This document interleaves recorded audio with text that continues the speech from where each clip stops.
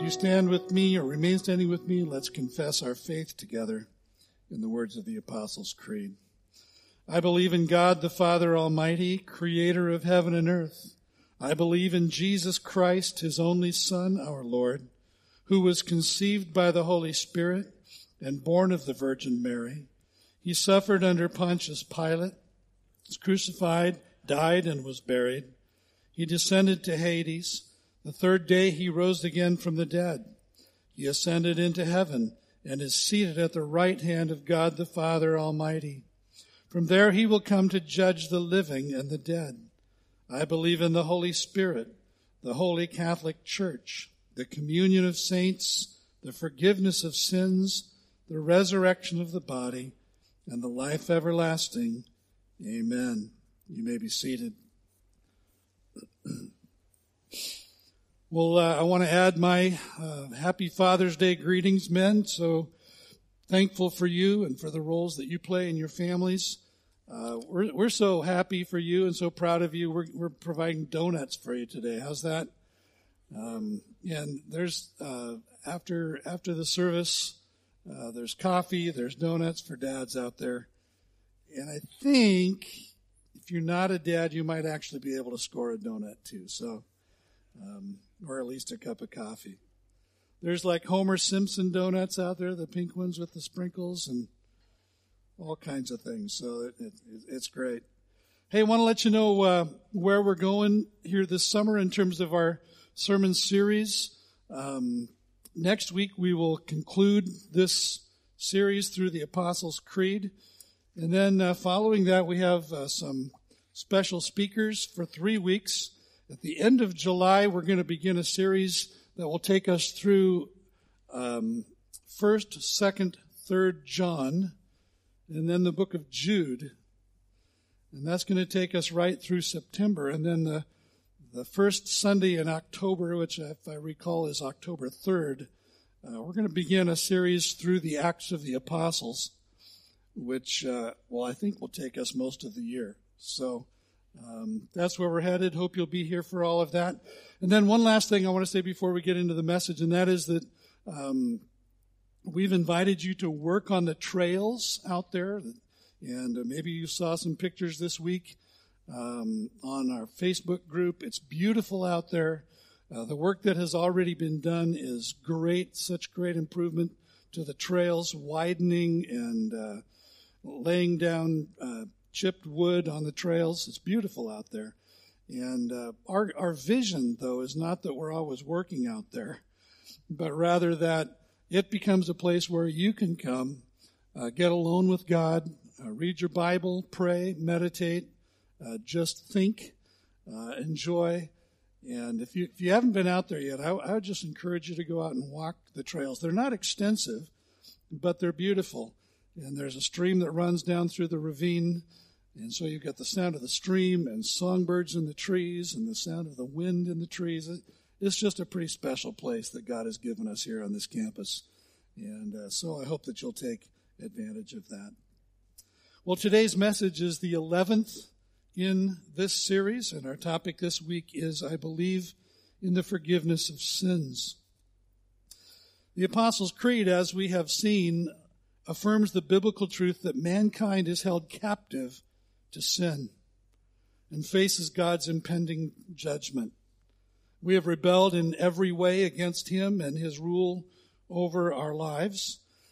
But here, joyfully, the Creed also celebrates the truth that God forgives sins. And though this article, this line, the forgiveness of sins, comprises only 4 words, the truth that these 4 words announce is astounding. The glory of God's grace through the atoning sacrifice of Christ on the cross. The fact that we who deserve nothing other than eternal condemnation away from the presence of God can be forgiven, reconciled to God, and receive the gift of everlasting life is both scandalous and shocking. It's the greatest news that any of us will ever receive. Forgiveness of sins is at the heart of the gospel. In Luke chapter 5, we read this account from very early in Jesus' public ministry. It says, on one of those days as he was teaching, Pharisees and teachers of the law were sitting there, who had come, notice, from every village of Galilee and Judea and from Jerusalem. It's a lot of villages. And the power of the Lord was with him to heal. And behold, some men were bringing on a bed a man who was paralyzed, and they were seeking to bring him in and lay him before Jesus. But finding no way to bring him in because of the crowd, they went up on the roof and let him down with his bed through the tiles into the midst before Jesus. I've always loved this story. It's one of my favorite stories in Scripture because picture this with me. Here you have all these religious dignitaries from all over the place. Jerusalem, Judea, Galilee. They're crowded apparently into a large room in a house, probably sweating in their robes like middle-aged men at an August wedding, right? I mean, they're... And yet they're trying to look as solemn and dignified as they possibly can. And they're absorbed in Jesus' teaching when a shaft of light abruptly slashes through the darkness of the room. And then a chunk of tile drops and hits one of the Pharisees square on the head. And abruptly, just an avalanche of roofing materials descends on them as the roof caves in. And they look up in astonishment and they see 4 faces smiling and waving. And a bed descending from the hole in the roof. Close encounters of the bedroom kind. I just have to believe that Jesus in that moment was doing his very best to hold back a belly laugh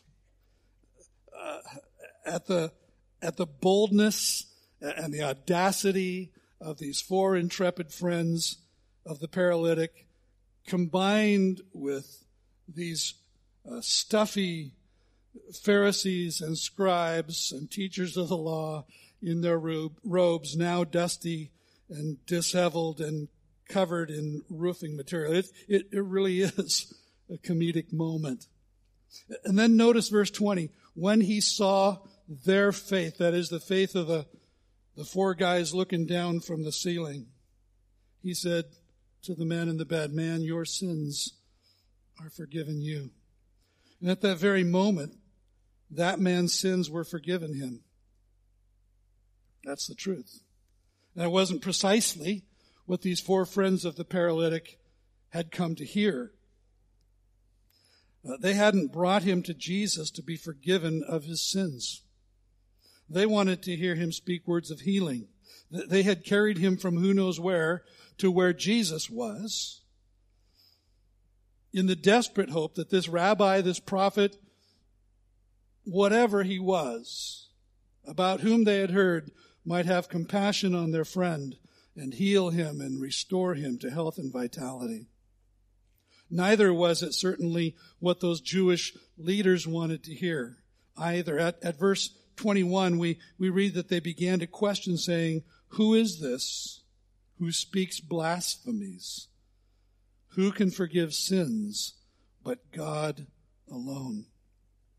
Good question. Answer: no one possesses authority to forgive sins but God alone. But Jesus wasn't done yet, and so what's he up to here? He's revealing in a surprising manner his identity and his corresponding authority. So notice where he goes from there. When Jesus perceived their thoughts, he answered them, "Why do you question in your hearts? Which is easier to say, 'Your sins are forgiven you,' or to say, 'Rise and walk'?" And what's the answer to that question?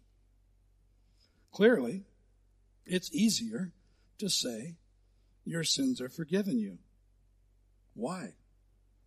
Because it doesn't require any empirical evidence. But if Jesus were to say, "Rise and walk," and it didn't actually happen. He would be exposed as a false prophet. So what did he do? He went on, but that you may know that the Son of Man has authority on earth to forgive sins, he said to the man who was paralyzed, I say to you, rise, pick up your bed, and go home. Get out of here. Get up on your feet. Run, skip, dance, get out of here. And immediately he rose up before them and picked up what he had been lying on and went home, glorifying God. And amazement seized them all, and they glorified God and were filled with awe, saying, we have seen extraordinary things today. Very quickly, 3 important observations. First, Jesus is God. Did you see how he juxtaposed the two actions? He forgave the paralytic man, and then by healing him, he demonstrated undeniably his authority to also forgive sin. Second, Jesus possesses the authority to heal. He spoke healing, and healing occurred. Third, Jesus revealed that his primary mission in the world was not to heal every one of us of all of our diseases and all of our infirmities. The fact is that physical death awaits all of us unless he comes first. Rather, his mission was to offer forgiveness of sin and reconciliation with God. He defined his mission this way in Luke 19:10, the Son of Man came to seek and to save those who are lost. The late J.I. Packer wrote, the good news is that sins can be forgiven. Central to the gospel is the glorious but of Psalm 130, verse 4. If you, O Lord, should mark iniquities, O Lord, who could stand? But with you there is forgiveness, that you may be feared. See, in Adam, all die. In Adam, all die. The very first line of the Bible reads this way, in the beginning, God created the heavens and the earth. And reading on in that first chapter of Genesis, we learn that in 6 days, God created everything that exists in the universe out of nothing by speaking it into existence, by his powerful word.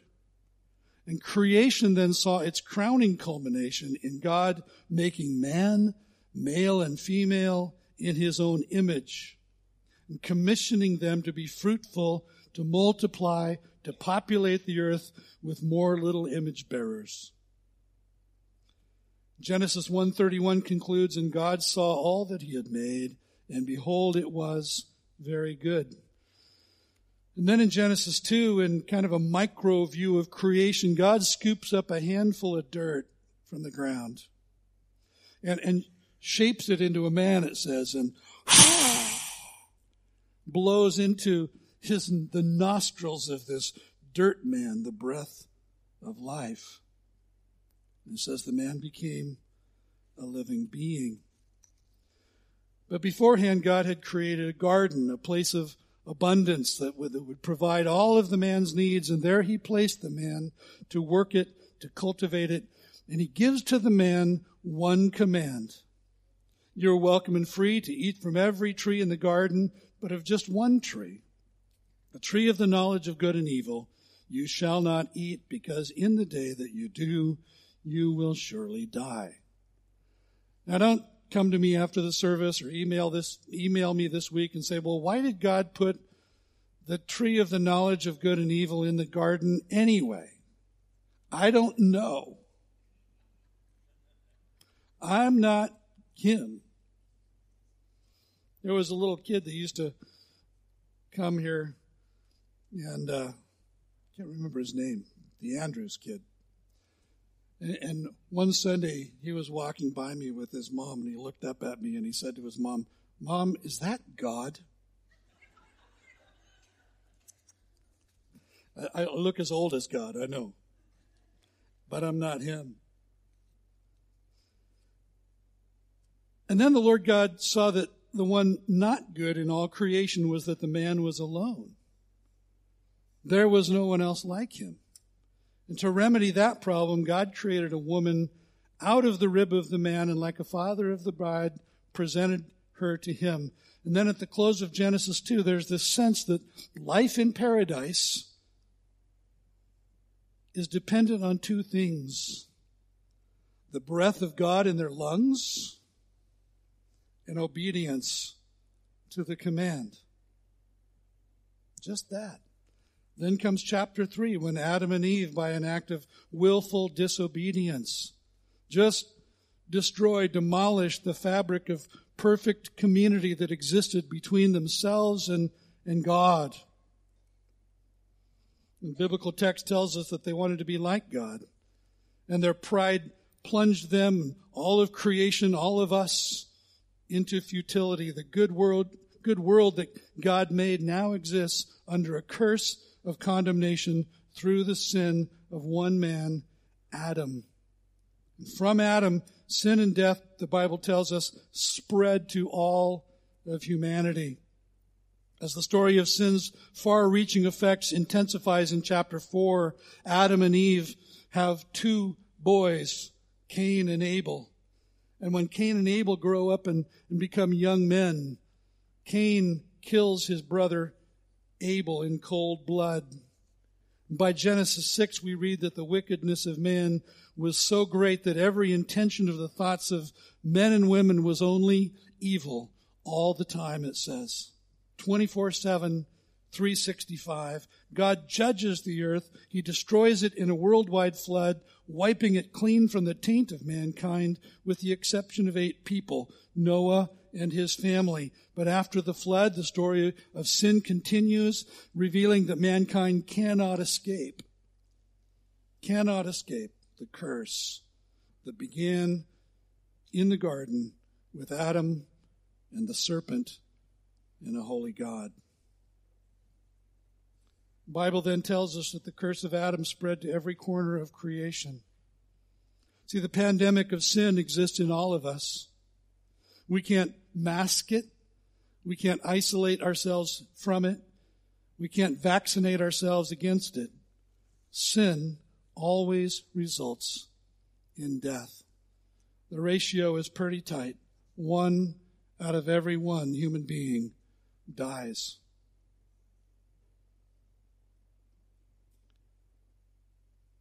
Paul wrote to the Romans chapter 5, verse 12, sin came into the world through one man, and death through sin. And so death spread to all men because all sinned. The Bible says that there's no one who does not sin. Paul wrote to the Romans again, chapter 3, verse 23, for everyone has sinned. We all fall short of God's glorious standard. The Apostle John adds, if we say we have no sin, we deceive ourselves, and the truth is not in us. See, we deceive ourselves. We don't deceive anybody else because everybody else knows what a sinner we are. We just deceive ourselves. Not only did sin spread to every person, but it also spread to every part of every person. I once heard someone say, well, I may not be totally perfect, but parts of me are excellent. Which is kind of funny, but it's fundamentally untrue from the perspective of meeting God's righteous standard. None of us is perfect in any part.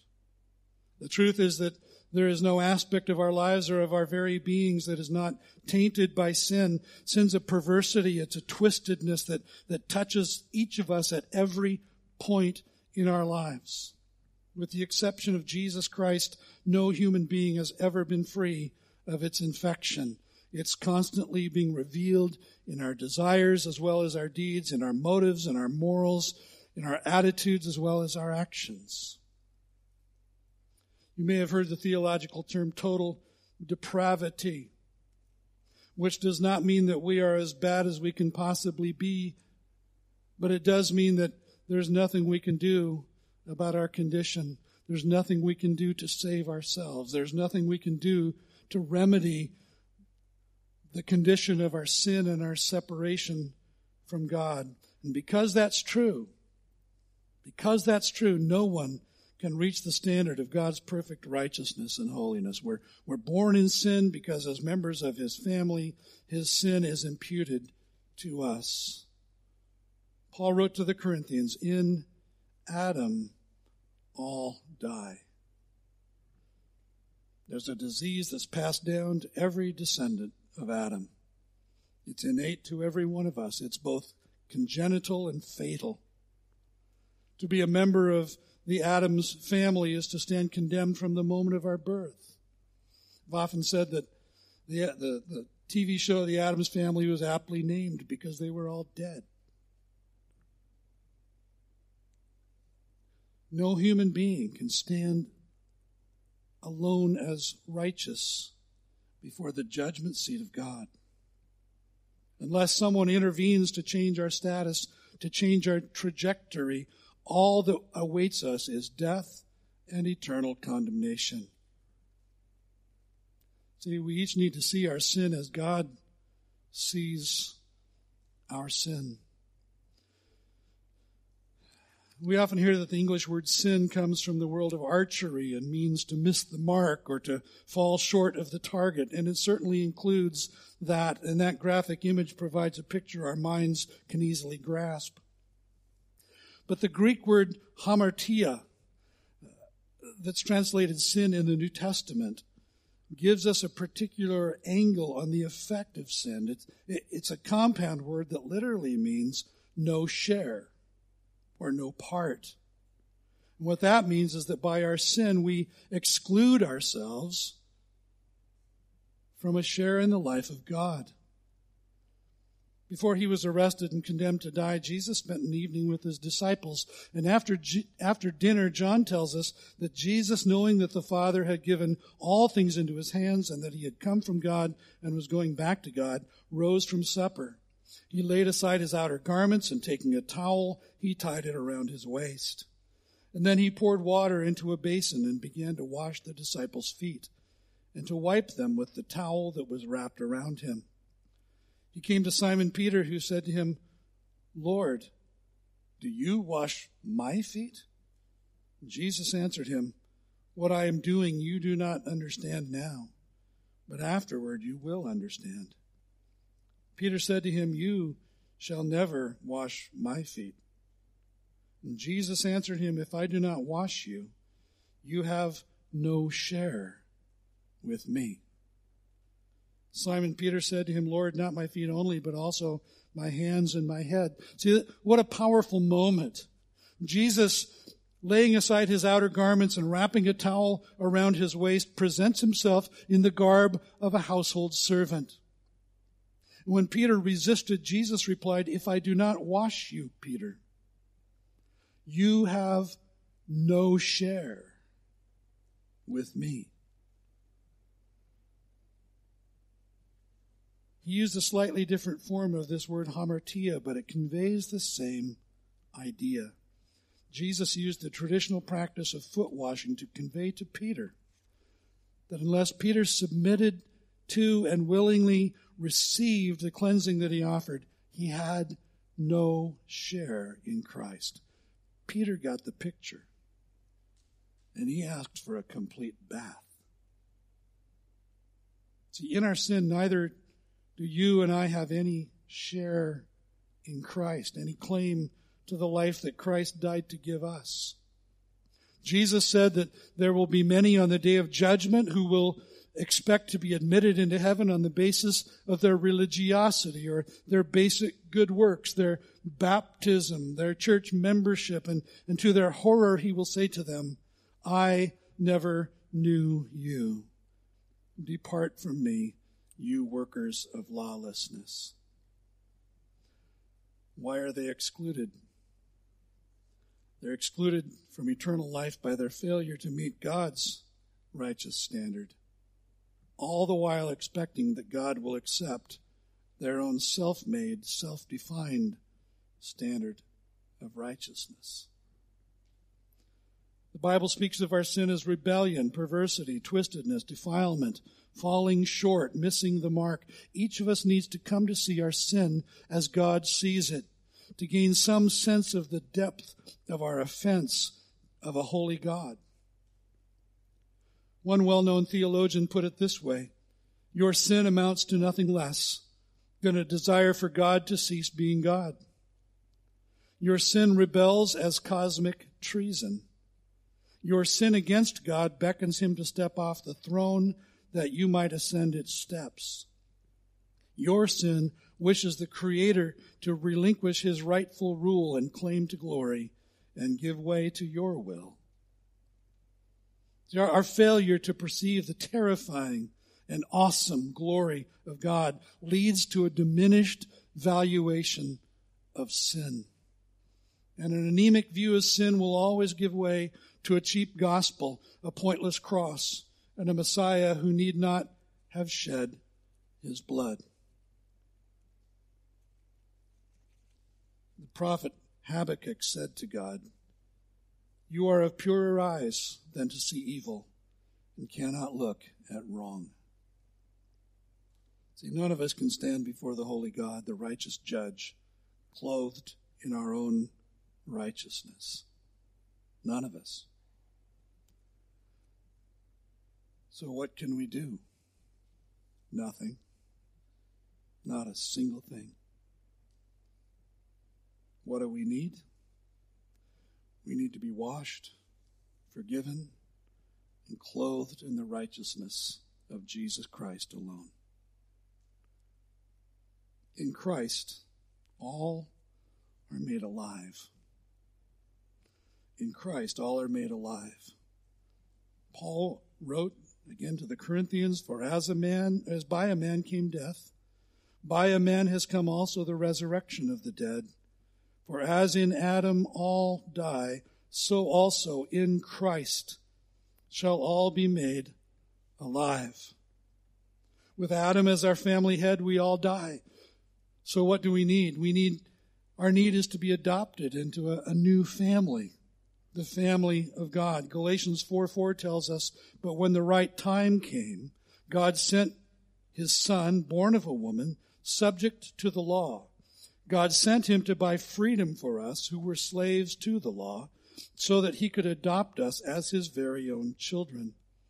And because we are his children, God has sent the Spirit of his Son into our hearts, prompting us to call out, 'Abba, Father.'"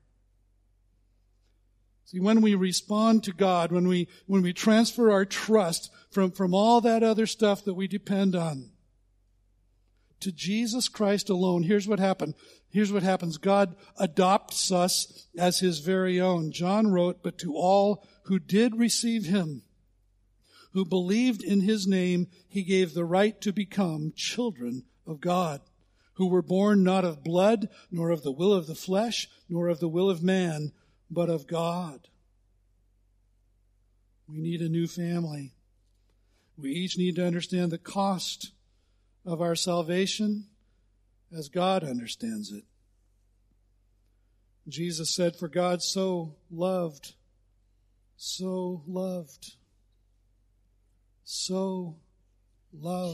the world, that he gave his only Son, that whoever believes in him should not perish, but have eternal life." I think we of our tribe often give consideration to the price paid by God the Son, Jesus our Savior. We rarely pause, though, to reflect on the cost to God the Heavenly Father. But so great was his love for us, so great the chasm that lay between us, that he did not consider the sacrifice of his one and only Son, too high a price to pay. Perhaps on this Father's Day, we might pause to reflect on the immensity of that love, the depth of that love, the extent of that love. Paul wrote that God shows his love for us in that while we were still sinners, while we were still hostile, while we were still apathetic, while we were still just the way we are, Christ died for us. At the cross, God laid on him the sin of us all, He bore our sins in his own body on the cross, and there God just poured out on his Son, his only Son, the full measure of his wrath toward our sin. He bore our sin. He died our death. He paid the most infinitely extreme price to satisfy a debt he didn't owe. And the Bible says that God made Christ, who never sinned, to be the offering for our sin so that we could be made right with God through Christ. J.I. Packer relates the story of a man who, in great distress over his own sin, wrote to the reformer Martin Luther. And Luther, who himself had suffered long agonies over this problem, replied, "Learn to know Christ and him crucified. Learn to sing to him and say, 'Lord Jesus, you are my righteousness. I am your sin. You took on you what was mine. You set on me what was yours. You became what you were not, that I might become what I was not.'" See, the only basis for an assurance of forgiveness is the promise of the sovereign God. Many of us today struggle with that sense of assurance. Now, we can have assurance because of what God said and because of what God did. 1 John 1, 8-9, we find this promise that informs our belief in the forgiveness of sins.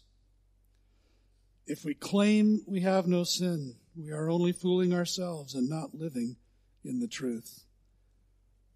But if we confess our sins to him, he is faithful and just to forgive us our sins and to cleanse us from all wickedness. To confess literally means to say the same thing. It means to say the same thing that God says about our sin. It means to agree with him about our guilt.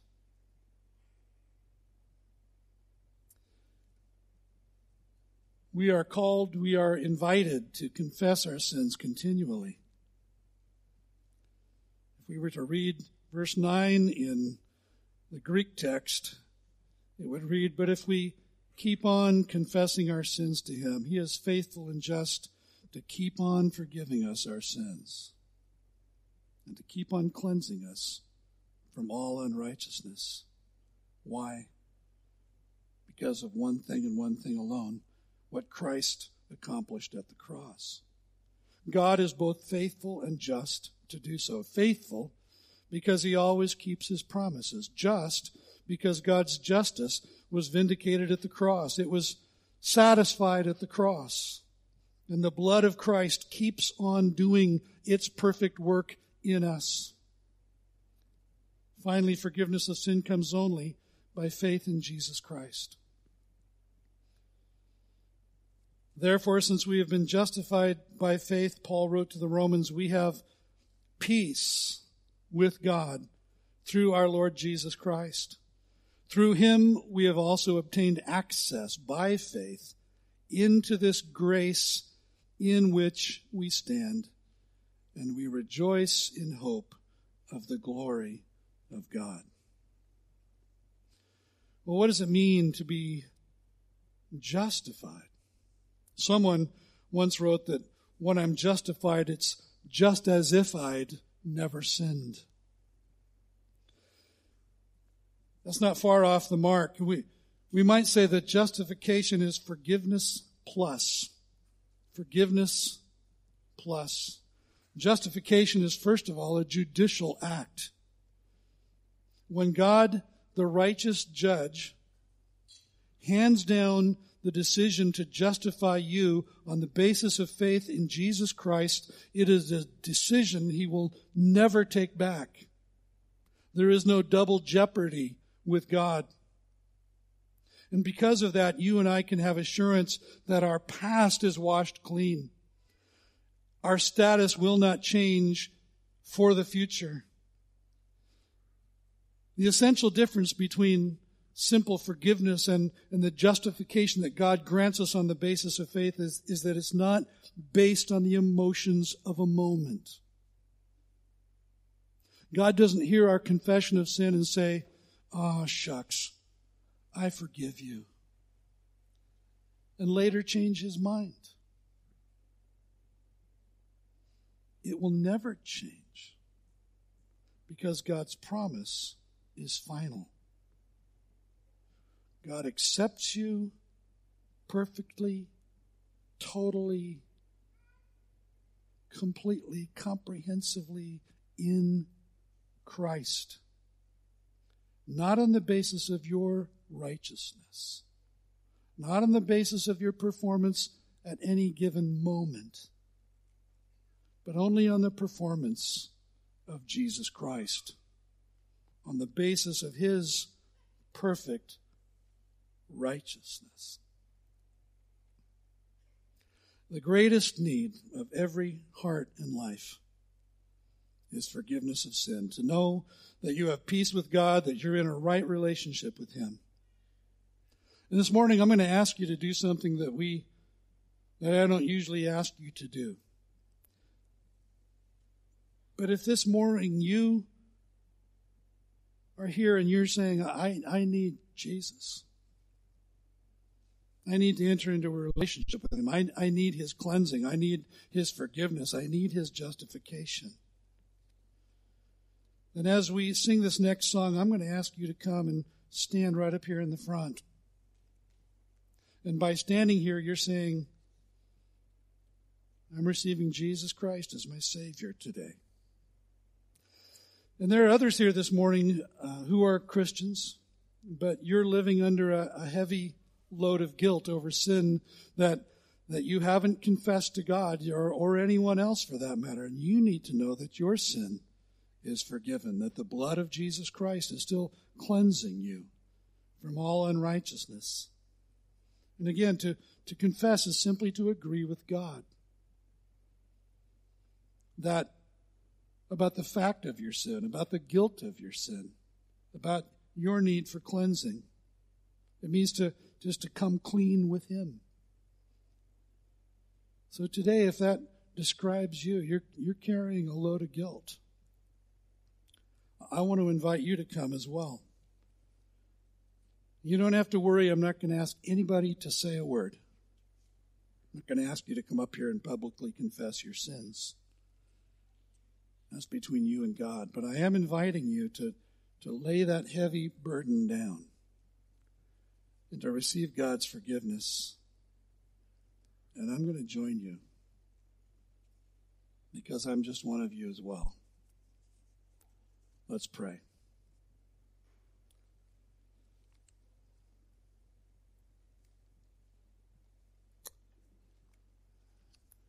Lord, how can it be that we would gain a share in your life, in you, in your blood? We who were the reason that you went to the cross. How can it be that you went there willingly? How can it be that your Heavenly Father was willing to sacrifice you? Jesus.